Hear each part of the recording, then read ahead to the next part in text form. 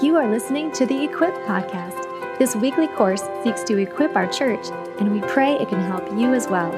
Check out more resources at rockycreek.church. So if you got the handout from the back, tonight we're going to be talking about discipleship reorientation, kind of getting us to a picture of making sure we understand what discipleship is and also what it is not.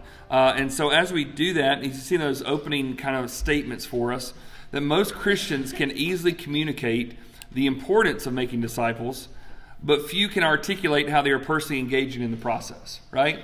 In fact, that's one of the things that I often hear people talk about within church at context. They'll go, we know our job is to make disciples, we just don't know how to do it. You know, people say that's what we're supposed to do, and I'll say, what's the point of the church? What's the point of your this? Whatever, and they go, it's to make disciples. And I go, okay, what's your plan? How do you do that? And they go, I don't exactly know.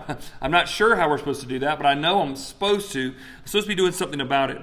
And for all of our numerous ministry activities, we must reorient to the task of personal discipleship. There must come something in play that says, what am I going to do to take personal responsibility for my own self, but also to look for somebody else to see the growth and development in them, to see that opportunity for someone to actually go in some ways further, faster, right? So with our day today, 4 services, 3 English, 1 Spanish.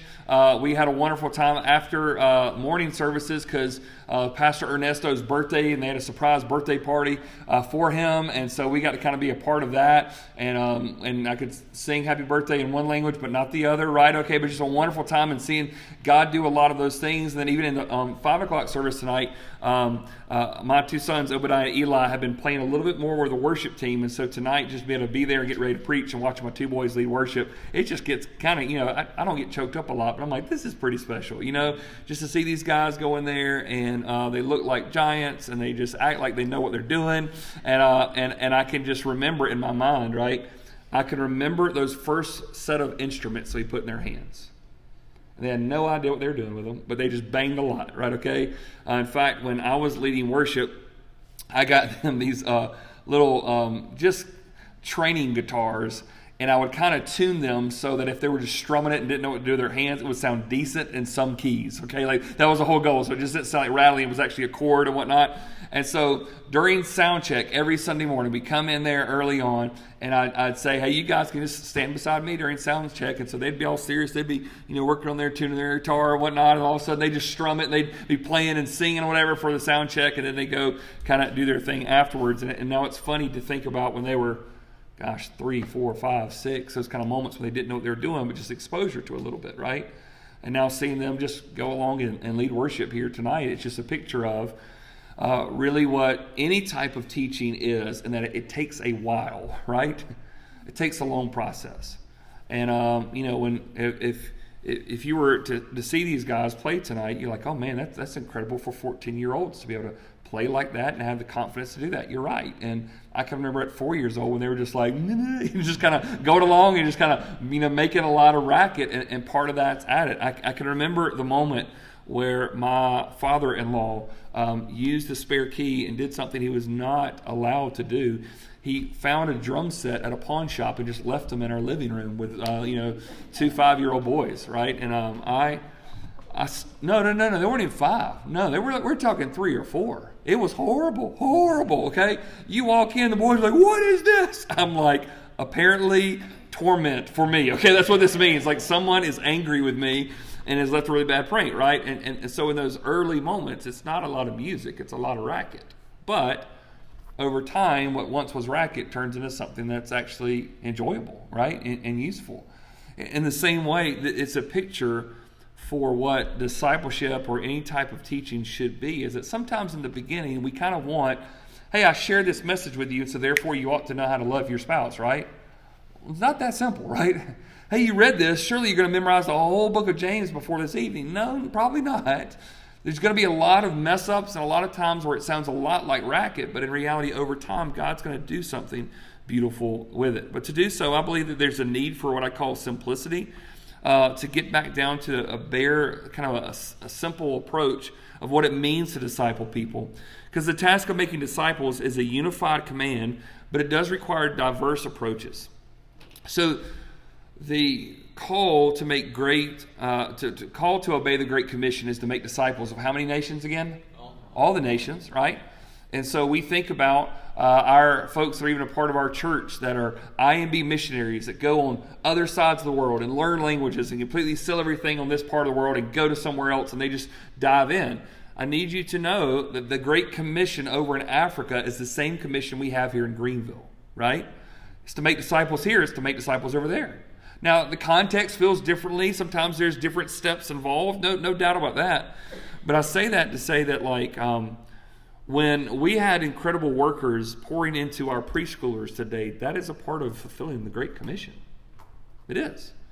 When you have people who feel called to serve middle school kids, they are glutton for punishments and obeying the Great Commission, right? There's this heartbeat. When you go and you serve at Miracle Hill, when you reach your neighbor, when you go on the other side of the world, it's all a part of this. It's a unified command, but it does require diverse approaches, right? The same thing does not work on every single person. And so we have to think through that.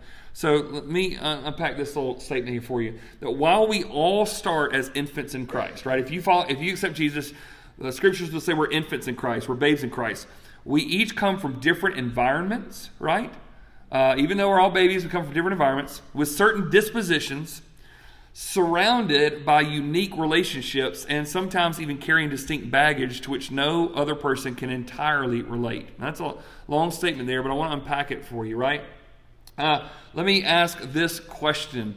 How many of you started following Jesus, like you became a Christian 10 years old or younger? Raise your hand. Okay, awesome. 10 to 20, raise your hand. Okay, 20 and older, raise your hand. Okay, awesome. Okay, so we see within this difference. So let me ask you this question. While spiritually speaking, when you receive Christ, whether you're 7, 17, or 27, you're a babe in Christ. But are there some different dynamics from the starting gate? Yeah, there's no way around it, right? It's not bad or good or different. It's just different, right? So we each come from different environments. Each of us, some of you were raised in a Christian home, right? There were people that were dragging you to church. You didn't get a vote in the matter. And some of you grew up in Christian homes that you had models in front of you that were like, man, I want to have my dad's faith. Man, I want to love the Lord like my mom does. And some of you had an environment that made you go to church, but apparently it made no difference when everybody got back home, right? Now, does that environment change you a little bit? Of course it does. So we have different environments with certain dispositions, right? And what I mean by that is, even when I look in this room, we're all not wired exactly the same. Y'all realize that, right? Some of us just come out just different, okay? Even around the table that you're at tonight, there are people who are more prone to this and more prone to that, and we're just different. And so there are certain dispositions. So within that, some of us are more eager and we like to get things kind of nice and tidy. And so when you want to follow Jesus, you want that bullet point list, and you're going to have your quiet time every day at 6 o'clock to 6:32, and then you're going to start doing this and whatnot. And some of you were just like, I'm trying to look for my Bible. I can't even find it, right? We're just different dispositions. We come out very differently. So to assume everybody has to have the same thing doesn't always work. Let me tell you why some people get really, really frustrated trying to follow Jesus. Has any of you ever heard of this old discipleship curriculum called the 2-7 series? You might know what that is. I know some people who really use the 2-7 series, and I'm thinking about a dear friend of mine who this person started following Jesus and started understanding discipleship through this curriculum called the 2-7 series. And they thought that what every other person in the world needs, guess what? It's the 2-7 series. It worked for me. It's got to work for you, right? Which, how many of you have ever worked and tried to figure out how to discipline one child, and what worked on one child does not exactly work on the other child, right? It just doesn't. Different dispositions, different things. But we're also surrounded by unique relationships. So our parents have a play on how we follow Jesus, right? Whether they were engaged or estranged, if they were near, if they weren't, whatever. That has a different things. If you're married, if you have close relationships, working relationships, friends, whatnot, children, these unique relationships all put us at a different place. And then when I say carrying distinct baggage, that may sound really bad, but folks, every single one of us has something in our past that we carry with us, right? We do. There's stuff that we go along We were walking our poor pup Luther the other day, and he had gotten something in the grass, and he knew something was back on his tail, but he couldn't get to it. He just kind of like shaking. He's trying to find it. He basically drug his tail in some type of like stick, and it was just dragging behind him, right? Okay, and he knows something's off. I can't see it, but I'm not going to be able to walk straight with this thing. Like it's slowing me down. It's bothering me. It's hindering from what I'm trying to do. And every single one of us, we've all walked through some stuff in our life, and we have different baggage that we walk with, right? There are things in our past, regret, guilt, things that we have done, things that have been done to us, and it's just not easy just to kind of go on, right? A friend of mine one time had spoke of where he used to love running, and then he broke his leg, and months later he still could run after that event, but he just ran differently from that point on. You still can do it, but it's just different, right? Any of you ever broken anything? I always hear this, but like when it rains, people's like certain joints and things ache. I don't understand it, right? So you're like, oh, my knee, it's raining. I'm like, what? Who knew the rain hurt so much? Okay, but apparently it does. Everybody says that, and I get it, right? And you go, now you don't ask for that. And you go, well, it's healed. Yes, it's healed, but it's still there, right? Still got scars from me. I was showing something. I was telling my boys the other day, don't use your pocket knife like this, because let me show you this. Okay, like this is a part of who I am now, right? These are these things. And so we come with different baggage. It comes along with us, and no person in this world can entirely relate to your specific situation. Now I can say to you tonight, I grew up in a household that had 3 people in it. I had my mom and my sister. That was the 3 of us. Single parent. My mom was a teacher. And some of you may say, I can relate to that. And some of you go, nope, can't relate to that, right? And some of you I can say, I grew up in a Baptist church. And some are like, oh, I grew up in a Baptist church. And some are like, no, we stayed away from those Baptists. Okay, like it's just different situations, right? So nobody can entirely relate. There are things we can find in common, but there is difference. So here's the question, right? What was your exposure to religious environments while growing up? If you were to think about your story for a second, what was your exposure to religious environments while growing up? Some of you, once again, some of you were in church before you had the opportunity to even say. Some of you never darkened the door of a church until much later in life. Some of your exposure to religious environments, if you grew up in a very strict type of church, right? That really focused on certain sin elements, okay? It's like this. In certain churches that I have known and helped people with and whatnot, these were kind of the most serious commandments. Don't smoke, drink, or chew, or date girls who do, right? That's kind of like that's about as bad as it gets, right? Okay, there's other stuff out there, we're not really worried about that. That's just the worst stuff right there. If you grow up in that religious environment, does it shape you? Yeah, it does. It shapes you. Like, you know, there are some people that I know that grow in certain very strict legalistic environments that just feel all the time like God's going to get me if I one of my kids was playing solitaire. You know the card game, okay, solitaire? Solitaire, I've never known anybody bet against themselves in solitaire and gamble, okay, because typically you're playing yourself in solitaire. But I know people who they have been trained so much that cards are of the devil and you are gambling money, right? That if you have a set of cards, you doing the devil's work, right? Okay, some of you know this, right? Okay, it's true. And it changes the way that you live and you think. So our religious environments growing up have such a big part of who we are. The other thing is what certain dispositions make you who you are. If I were to give you an opportunity, and some of you have taken a personality profile test. Some of you are like, I took a personality test and I failed. You have all these things that you try to figure out about yourself, but some of us are more temperamental. Some of us can't find a temper if we wanted to. Some of us are more positive. Some of us are more negative. Some of us are more organized. Some of us are more just chaotic, right? We have different dispositions that make us who we are. Some of us are more passionate about the needs of others, and some are more like, I just want to commune with the Lord, and I don't want to follow Jesus as long as anybody else, right? We're wired differently, and sometimes it's important for you to think through, like, what makes me the way that I am? So give you an example of when I start thinking about, like, how does my wiring affect the way that I live for Christ? I'm going to give you an example of how this can impact you. So growing up in a single-parent house, with a mom who's working as a public school teacher and my sister who's got a full ride to college, when I've got 4 years, when she gets that full ride, what is the pressure that comes on me? If I go to college, who's going to pay for it? I'm going to have to. Like I knew that early on. I had that in my mindset, right? And so it drives you to a major way to compete, to work really hard, to make sure you can pave the way, that you can pay the bills, that you're not going to burden on anybody. And you kind of feel like, I'm not going to put my mom in debt. I'm just going to figure this thing out, right? However it takes, I'm just going to figure this out, and I'm going to work really hard.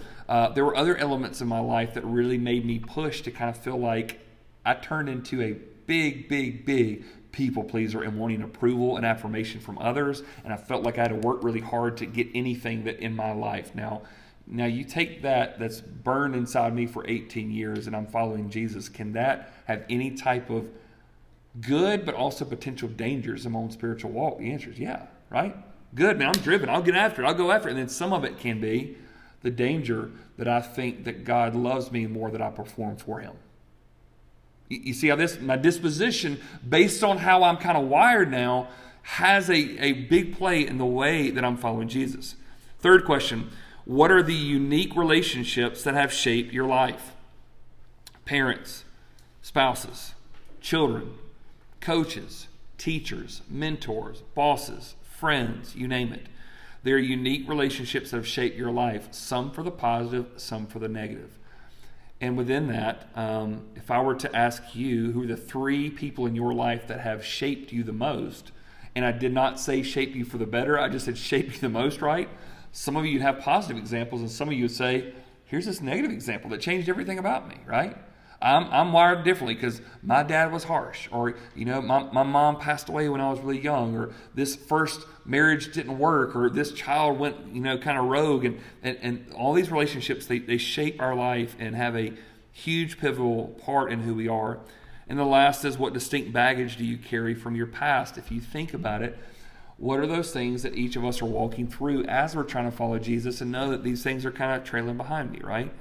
And to do so means that sometimes the areas that we need to grow in forward thinking are addressing the things in the past, right? Which I'm not always a big fan of. I'm just kind of, can we just let it be? And sometimes I can't get forward because I got to deal with those things. So while God uses our vast corporate attempts, we discover within the biblical narrative and within our particular experiences that God moves uniquely with each specific person. So if we look at the biblical narrative, if we look at our particular experiences, God is in the sanctification work on all of us, but it looks differently for everybody. Give you an example. Do y'all remember back, I guess this was probably in the 90s, there was a little tiny book that blew up. A little hardback book about this size. It wasn't that many pages, right? And everybody started buying this thing. Every preacher started preaching this thing. And it was about a biblical character that nobody knew about until this moment this book came out. Anybody remember what it was called? Prayer of Jabez. You got it, okay? Within this kind of long list of people, somewhere in Chronicles, it talks about this guy named Jabez that no one's ever heard about. It says he prayed that God would enlarge his territories, and God did it. And this whole movement took place, right? And I go, I want that prayer. Okay, if Jabez got it, I want to get it. I've never known Jabez. Don't know if he did anything good with it, but I want what he had. Why? Because it turned into this prosperity type of gospel, like God's going to give me all the things that I want in life. Healthy, wealthy, prosperous, right? And it kind of really sparked a lot of things. And this is what's interesting. And in the biblical narrative, we see Jabez, right, pray that thing. And then we see the Apostle Paul, and God does not exactly enlarge the territories in the same way he enlarged Jabez's, did he? So there's probably sometimes Paul go, can we decrease these territories, okay? Because everywhere I'm going, I'm not getting prosperity, I'm getting persecution. There's more challenges here. We look at certain stories and things that are going on in the Bible. We go, okay, I want what happened in the life of David. He completely took out that giant, and I want to defeat that giant. Nobody ever says, and I want to be like Mary and have the birth of the coming Messiah child, right? Okay, nobody says that. We're selective in the stories that we want to use. We're selective in the things, and so you look at the biblical narrative and you see God works in different ways. You look at our particular experiences, God works in different ways. And the danger is what I'd call the Great Decommission. We know, obviously, what God has called us to in the Great Commission. We join Him in what He's called us to do. But there's almost a decommissioning of sorts of one thing that was supposed to be used for this is now decommissioned, not using it. And so I want you to think about it this way. What would you do if Jesus left His specific directions for you in your mailbox? Right? So you're like, please, let it be happy. Okay, and what if tomorrow morning you went out there, or tomorrow afternoon you see it, and it's like, hey, Trav, this is what I want you to do. And on Tuesday, you need to do this. You need to talk to so-and-so. And you're like, this is awesome, right? Everybody's like, I don't know what I'm supposed to do in my life. If he left it in your mailbox, you'd be so excited. Well, what if I were to tell you he has left it in the mailbox? It's parting words. And it was a letter that he sent to every single one of us that's contained in Matthew chapter 28, verses 18 through 20. He says, all authority in heaven and on earth has been given to me. Go therefore and make what? Make disciples of, and that word means students, right? They're learning, they're developing, they're here at this point, they're going to grow into something else. Make disciples of how many nations? All the nations. Folks, sometimes people will criticize churches and go, why do you have to go on the side of the world? Because there's people here who need the gospel. Well, the answer is this. If there's anybody who needs gospel in Greenville or the other side of the world, we need to get to them.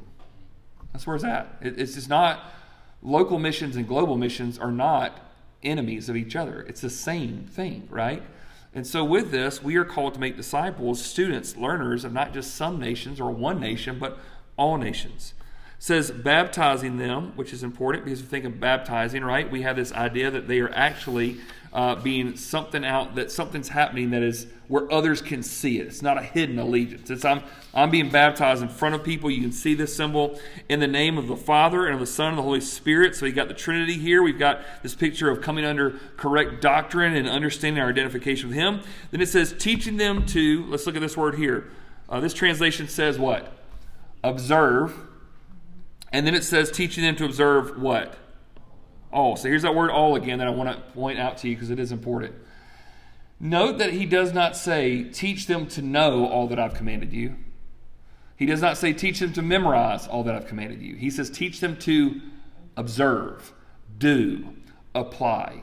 Discipleship is not just mental understanding of I get it. It is putting it into practice.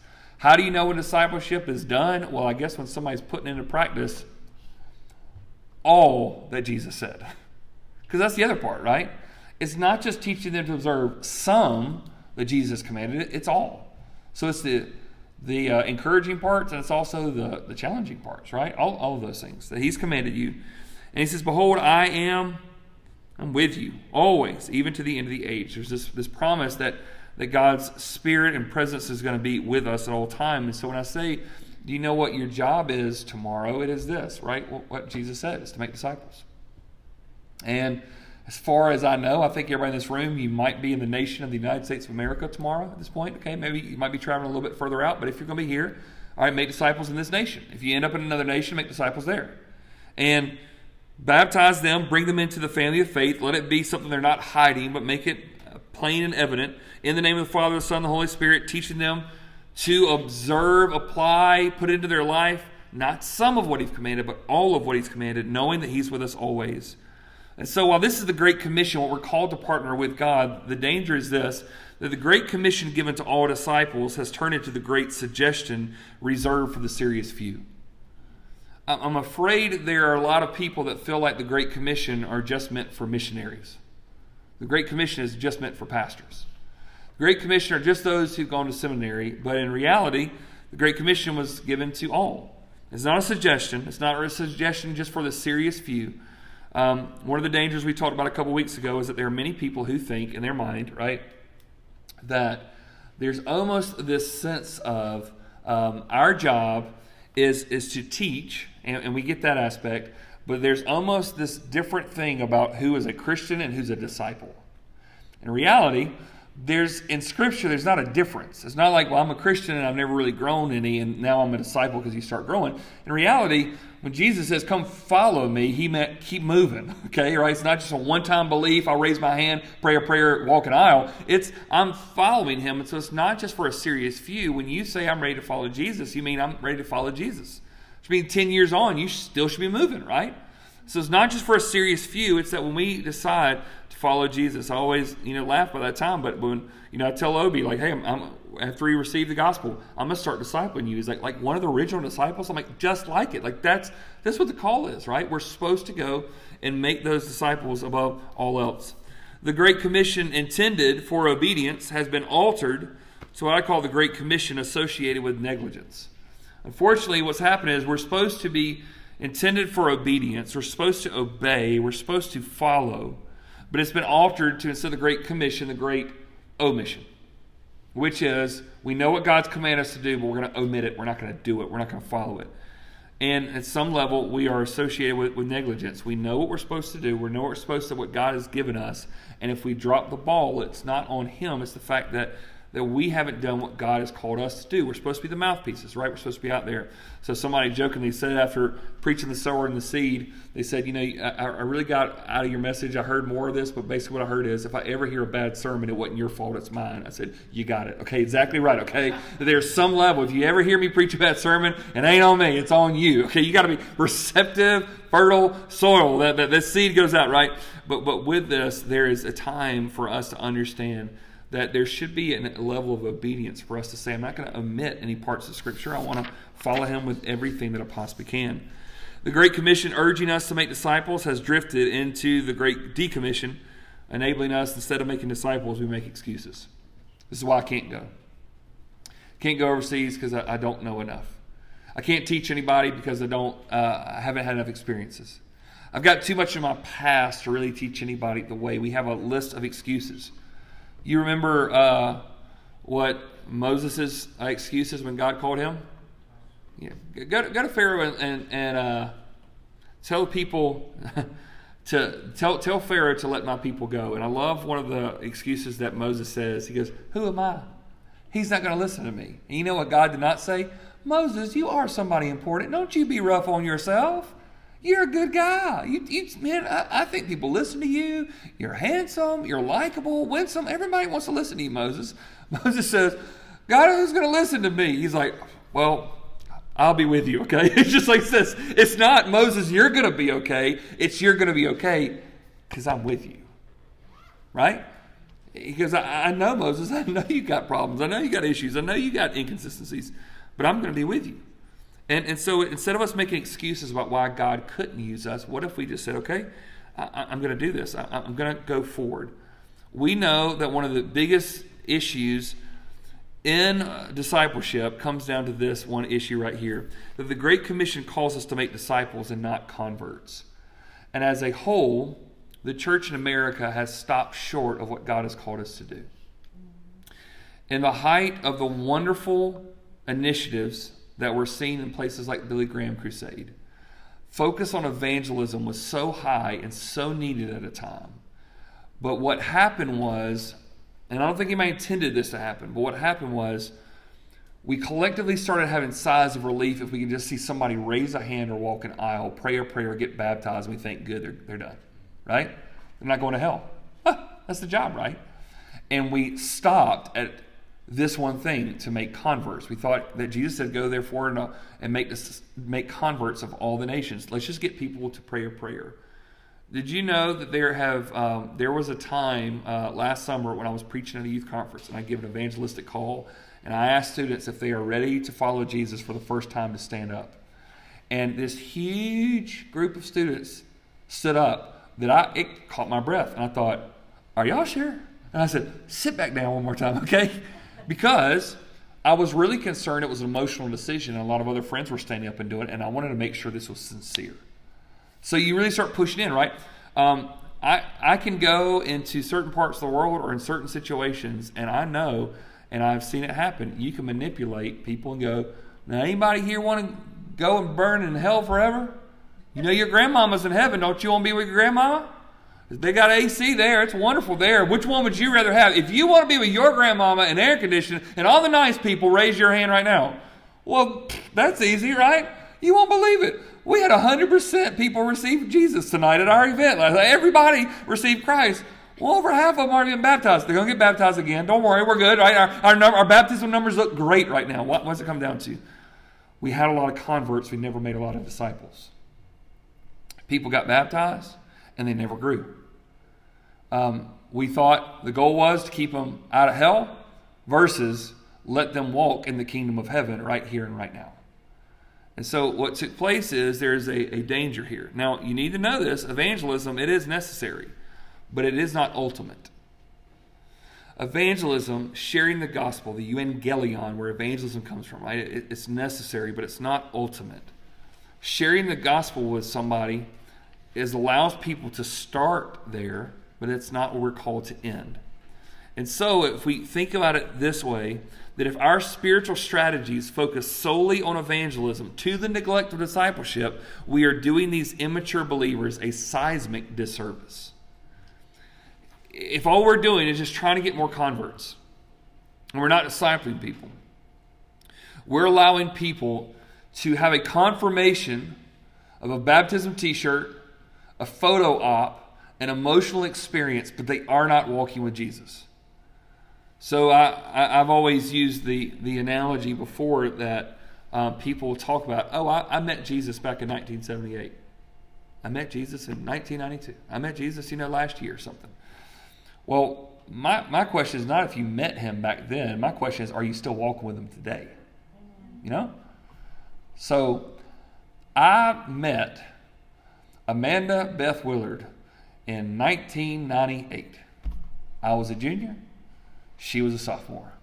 I thought she would make a great prom material, and she was a great prom date material. And I asked that little lady on dates, and we went to the prom. And then at one point, here's the thing that I know, back in 1998, right, last century, I met a lot of girls in 1998, okay? Met a lot in my class, met a lot of different events at the church. I met a lot. There's only one that has truly changed my life. You know why? I'm still with her today, right, okay? She changed her last name. She's no longer Willard. She is an Agnew now. We got 3 kids together. We got a mortgage together. We have vacations together. We have photo pictures together. There's a lot of people I met way back in the past, but there's only one that has changed my life, and that is known by, am I still in a relationship with her? The danger is there's a lot of people out there that will say, I met Jesus back then. I'm going, are you connected to him now? Are you being discipled? Are you walking with him? And I believe that our churches have been overrun by spiritual infants caring for one another because many have never matured in their faith. We have a wonderful, wonderful preschool department, but I think it would be kind of shocking to the parents if you went up there and there was a preschooler doing the check-in and all the teaching when the preschoolers got there, right? Taking the passy out. Hey, what's your kid's name? You want to take him over there? Got any food allergies? All right, got it. He's like, no, I don't think I'm going to drop my kids off here. I think they'll just stay with me in service. Like, you sure? We got plenty of them in the back. We're good or whatever. We're just getting them like Cheetos and Dr. Pepper. Everybody's fine, right? Like, no, I'm not sure if I want to leave my kids here. Why? Because you wouldn't trust preschoolers to take care of other preschoolers. And I'm going, why are so many churches in our country so immature? Because we've never discipled people. And now the immature people are just making more immature people. And there's a few that are saying, well, let's follow them. Let's go deeper. The model of discipleship, if we look at what Jesus is truly calling us to, that in its simplest form, disciple means one true word. It means learner. Someone who's learning something, okay? They're learning something. And I say it that way because we think disciple and we think Jesus. But you need to know this, that discipleship was a thing before Jesus was something. Do you know that? Discipleship, the word that we use, is actually used in a lot of different contexts. In fact, discipleship was a thing before Jesus was a household name. In Jesus' days, there were plenty of people who would classify themselves as a disciple of this guy or that guy. Like, oh, who are you? Oh, I'm a disciple of Joe. Oh, yeah, Joe's a pretty nice guy. Yeah, I'm learning everything about him. And it might be he's teaching you in the ways of carpentry, or he might be teaching you in the rabbinic school of this or whatnot. You're learning something. So discipleship was not just some type of invention by Jesus in this moment. Discipleship was a thing, and this is why it's important for us to understand. Because when we think about learning, if I were to ask you, there's an environment, okay? Typically when I say, where do you go to learn something? Most of us would say, well, they call it a school, right? And what do you do when you go to a school? You walk in and you do what? You learn, you sit down at a table, there's somebody talking, you better be listening, you go home and do your work and then come back and sit. Well, that's not exactly discipleship back in Jesus' day. What you don't see, Jesus look at a bunch of fishermen and say, come follow me and I'm going to make you academics, right? Okay? Come to my classroom and I got a blackboard and I'm going to show you everything, right? In fact, disciples matured by immersing themselves in modeling, equipping, and implementing types of environments. in Jesus' day, those that would call themselves disciples of Jesus or the disciples of Joe would say this way. They were matured by immersing themselves in a relationship with someone. And in that relationship, someone was modeling them whatever it was that they wanted to know how to do.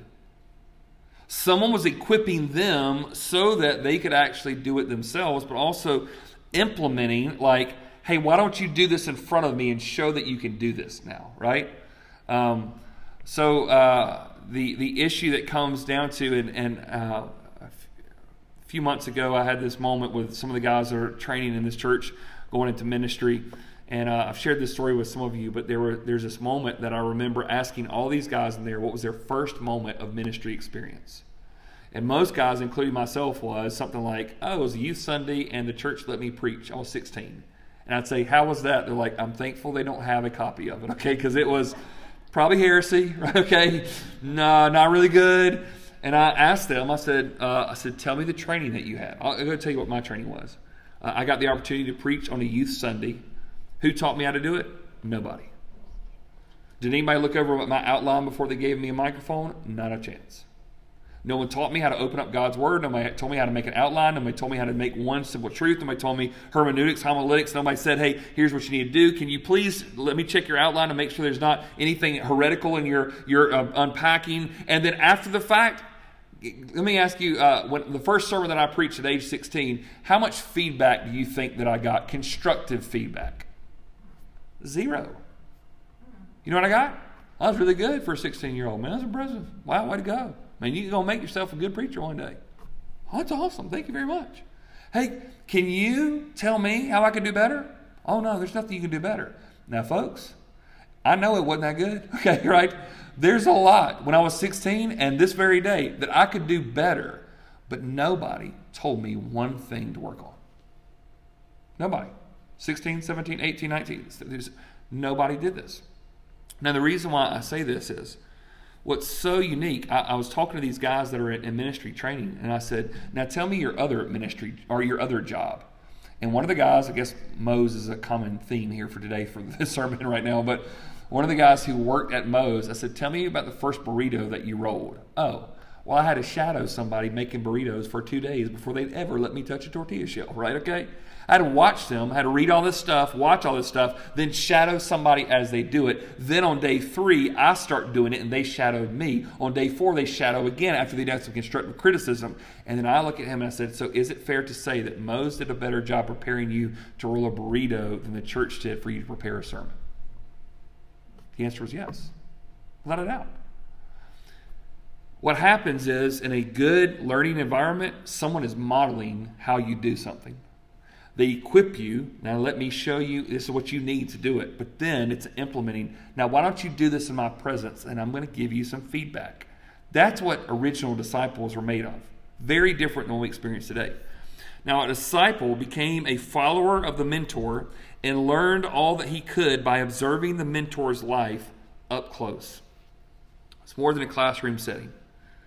It was more than I'm reading your books. It was these guys were doing life together. I think it's important for you guys just to remember that when John the fisherman was on the edge of his father's boat and Jesus says, come follow me and leave the biggest catch of your life, and John said, I'm in, right? For the next 3 years of his life, we rarely see a moment where Jesus is, but John is not. For 3 years. This isn't, all right, let's be honest. I'm doing a discipleship class tonight. I'll see you guys next week, okay? But the people that I'm discipling, I see more than once a week for an hour in a classroom setting. It's face-to-face, life on life. Like, they know where I'm at. And so there's this idea of this mentor following. That's what I think is so beautiful in John chapter 21, verse 25, the last verse in the Gospel of John. He writes this way, and I suppose that if we were to write other things that Jesus did, that not even the whole world could contain the books that would be written. And I go, what are you saying, John? He goes, oh, you see 21 chapters of my gospel? You see Matthew's 28? You see Mark 16? You see Luke's 24? Oh, you think that's a lot of Jesus? We're not even scratching the surface. You don't know what it's like. We give you some highlights. But just even having breakfast with him was life-changing. Just being there every single time. Seeing how he would show intentionality in his voice when he would talk, how make sure he'd come alongside when we were discouraged. Like all these things, the whole world couldn't contain the books was there. It was learning, observing the mentor's life up close. Now, really quick, a neglect of discipleship. 5 things that can kind of be a neglect. First one is this, it's apathy. Why do some people neglect discipleship? Well, some people have this issue that's just too many worldly concerns have stolen our hearts and quieted our passions. We just don't care about making disciples. It's not important to us. There's too many other things we care about deeper than this. It's stolen our hearts, quieted our passions, and we just don't care about seeing people follow Jesus closer. So there's just no concern. You don't wake up in the morning burdened by that. It's just not a concern of yours. Second neglect is something called insecurity. Many of us feel very insecure when it comes to following us. Many of us have imaginary spiritual qualifications in our minds of which we will never qualify. I'll ask somebody, can you teach this? Oh, I don't know enough of the Bible yet to teach. All right, well, when will you know that you know enough of the Bible before you can teach? Just give me an example. What does that look like? It's imaginary. It's just this imaginary line that every time you get closer, it moves a little bit further down, right? And so it's just insecurity. I'm not good enough. I don't know enough. And I always go back to, but what do you know? Could you give that away? What have you experienced? Could you give that away? Third neglect is complexity. Sometimes, folks, I don't know if y'all realize this, in church we make things way more complicated than it has to be. We have put so many hurdles in front of our efforts that we honestly believe that discipleship is too difficult even to attempt. Well, I'm going to have to do this, and this is going to have to take place, and this is going to do, and it's complicated. It's way too complicated versus let me take what I've got and share it with somebody else. Fourth one is unavailability. People take time and effort, and we would rather meet with them occasionally than walk beside them throughout life. Y'all know this, but some people out there got issues. Y'all know that, right? Okay, complicated, multi-layered, multifaceted, and we just know that to make ourselves available is challenging. And I realize this: most of my life's crises have never happened on a Sunday morning. Typically happens Monday through Saturday, doesn't it? I don't know why. But when I need somebody, we're typically not gathered as a church. And so am I going to make myself available for people when times are difficult? And the fifth thing is unclarity. Many people refuse to undertake discipling another because they simply do not know where to begin. I don't know where to start. I know it's important, but where should I start? What is it that I could do that could change things? Really quick, the task of discipleship should be seen this way. In discipleship, we understand that no one has arrived and we are all works in progress. Does anybody here tonight think that you have arrived at spiritual perfection and you're good to go? I don't. In fact, sometimes the closer that I get to Jesus, the more I see that I got to work on, right? It's kind of like this. If something's in the dark and you get closer to the light, you can see where the blemishes are, right? The closer that you get to the light, you think it's that issue. You go, oh, I didn't know it was that and that and that and that, right? You paint a wall and you put a light on it and you realize, oh, there's a lot of imperfections here. The closer it gets to the light, the more imperfections you see. So sometimes when we walk with Jesus, we go, well, I haven't arrived yet, and we're all works in progress, but that helps me realize this. I cannot wait till a moment where I feel like I'm at the place where I can. So as we're going to disciple people, we realize we haven't arrived, they haven't arrived, but we're all works in progress, but we need simple processes that are simple, adaptable, and repeatable. So if we're going to disciple somebody, it needs to be something simple, right? It needs to be something adaptable. I mean, look where you are and kind of use in that context, but it's also something can be done repeatable. So years ago, there were a lot of mission teams that started using a tool that a lot of people really, really loved. Some of you may have seen it, heard it. It's called the EvangeCube. You may ever seen that thing? It's a little box. It kind of looks like a Rubik's Cube, but you kind of unpack it. Some of y'all know what I'm talking about. I got to bring one of these. Some of y'all are like, I've never seen this. I'm going to educate y'all. But it's this really cool little thing, and you like unpack the block, and then it would show like this picture of sin, and you do this, and there's Jesus on the cross, and then there's the empty tomb, and all this kind of crazy stuff. And so all these people would travel from America all the way to the other side of the world and go, we're going to share you guys the faith. Here's my cube. Woo! Okay, he wants to follow Jesus. And I want to follow Jesus. Go, okay, now you guys go and do the same thing in tribes that we can't get to. And then they got back on their plane with, guess what? Their EvangeCubes. And all these people go, how do you share the gospel? we don't have the cube. We got nothing. We don't have anything to share, right? It used to be, before the Evangel Cube, it was called these flannel graphs, right? Y'all remember those things? Like you throw the Bible carrot and go in there. It does amazing stuff. But what happens if the people that you've taught don't have a flannel graph? They go, what do I do? I cannot give, because I don't have the tools, the resources that you have. So what I think is so important when we get to discipleship, it's got to be simple. Take what you've got, teach somebody else. It's got to be adaptable. Where are you right now? I'm not going to give you my 13 favorite lessons on discipleship, because 4 of them you might not need. These are the areas in your life you got to focus on. It's got to be repeatable. I want whatever I give to somebody, can they go turn and teach it to someone else? One of the guys in our church, Brett, who sent me a picture a few months ago, sent me a picture of, hey, here's a group of guys that were praying. He said, I want to let you know you helped train them to go on a mission trip tonight. I said, what do you mean? He goes, remember that Bible study you gave me in Exodus last year? I totally ripped it off and I used it on them. So while you weren't in the room, you were in the room. And I thought, I probably ripped that Bible study off somebody else somewhere along the way. And you see what discipleship does, right? He's saying, look, it's just repeatable. It's just opening up the Word. It's teaching somebody something that you have learned. Discipleship is the intentional investment of a believer for the instruction and imitation of another disciple. So it's intentional. I'm going to help you. It's investing something of your time, your lessons, those things that you can give. And it's of one believer to try to teach people with instruction. Here's what you need to know. Here's what you need to do, but also imitation. Come follow me. If you want to know how to do this, right? You want to know how to do a quiet time? Let me show you how I do my quiet time. You want to know how to lead your family? Why don't you come over to my house? I'll show you how I lead my family. You want to share your faith? Watch this, right? It's just come watch what I'm doing. And as you watch what somebody's doing, you're going, man, that's awesome, that's awesome, that's awesome. Oh, that's not so good. I think I can improve. Praise the Lord, right? That's great. Some of you have been trained in a tactical skill at work that you learned a better way to do it. Well, that's awesome. And then now the next person, you can teach your way. So simply put, discipleship is these 3 things, and we're going to be done for tonight. Number 1, it's evaluating where someone is spiritually. You look at your child, your grandchild, your friend, the person in your group, the person at work, and you just say, where is this person spiritually right now? And they may have a lot of stuff going on or very little things going on, but it kind of gives you the scope, right? This is where this person is. Number 2, you assessing where they need to make progress. So now after I've evaluated where they are, now I'm going to start assessing in where are the major areas that they need to make progress in. And what happens in this is, let's just say you come across somebody who goes, man, they really don't know how to pray. Their prayer life is really shot.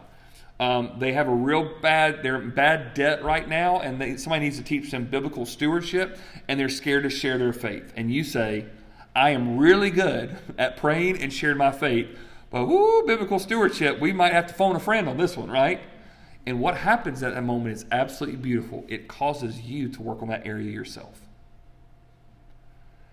And it may just be, I'm not really good at this, I'll be honest with you, but so we're going to read this book together and we're going to get good together. And guess what happens? 2 people's stewardship gets better at the moment. And then later, who knows how many people, because of what happens in discipleship. Assessing where they need to make progress. And then 3, as simply as I can put, helping them get there.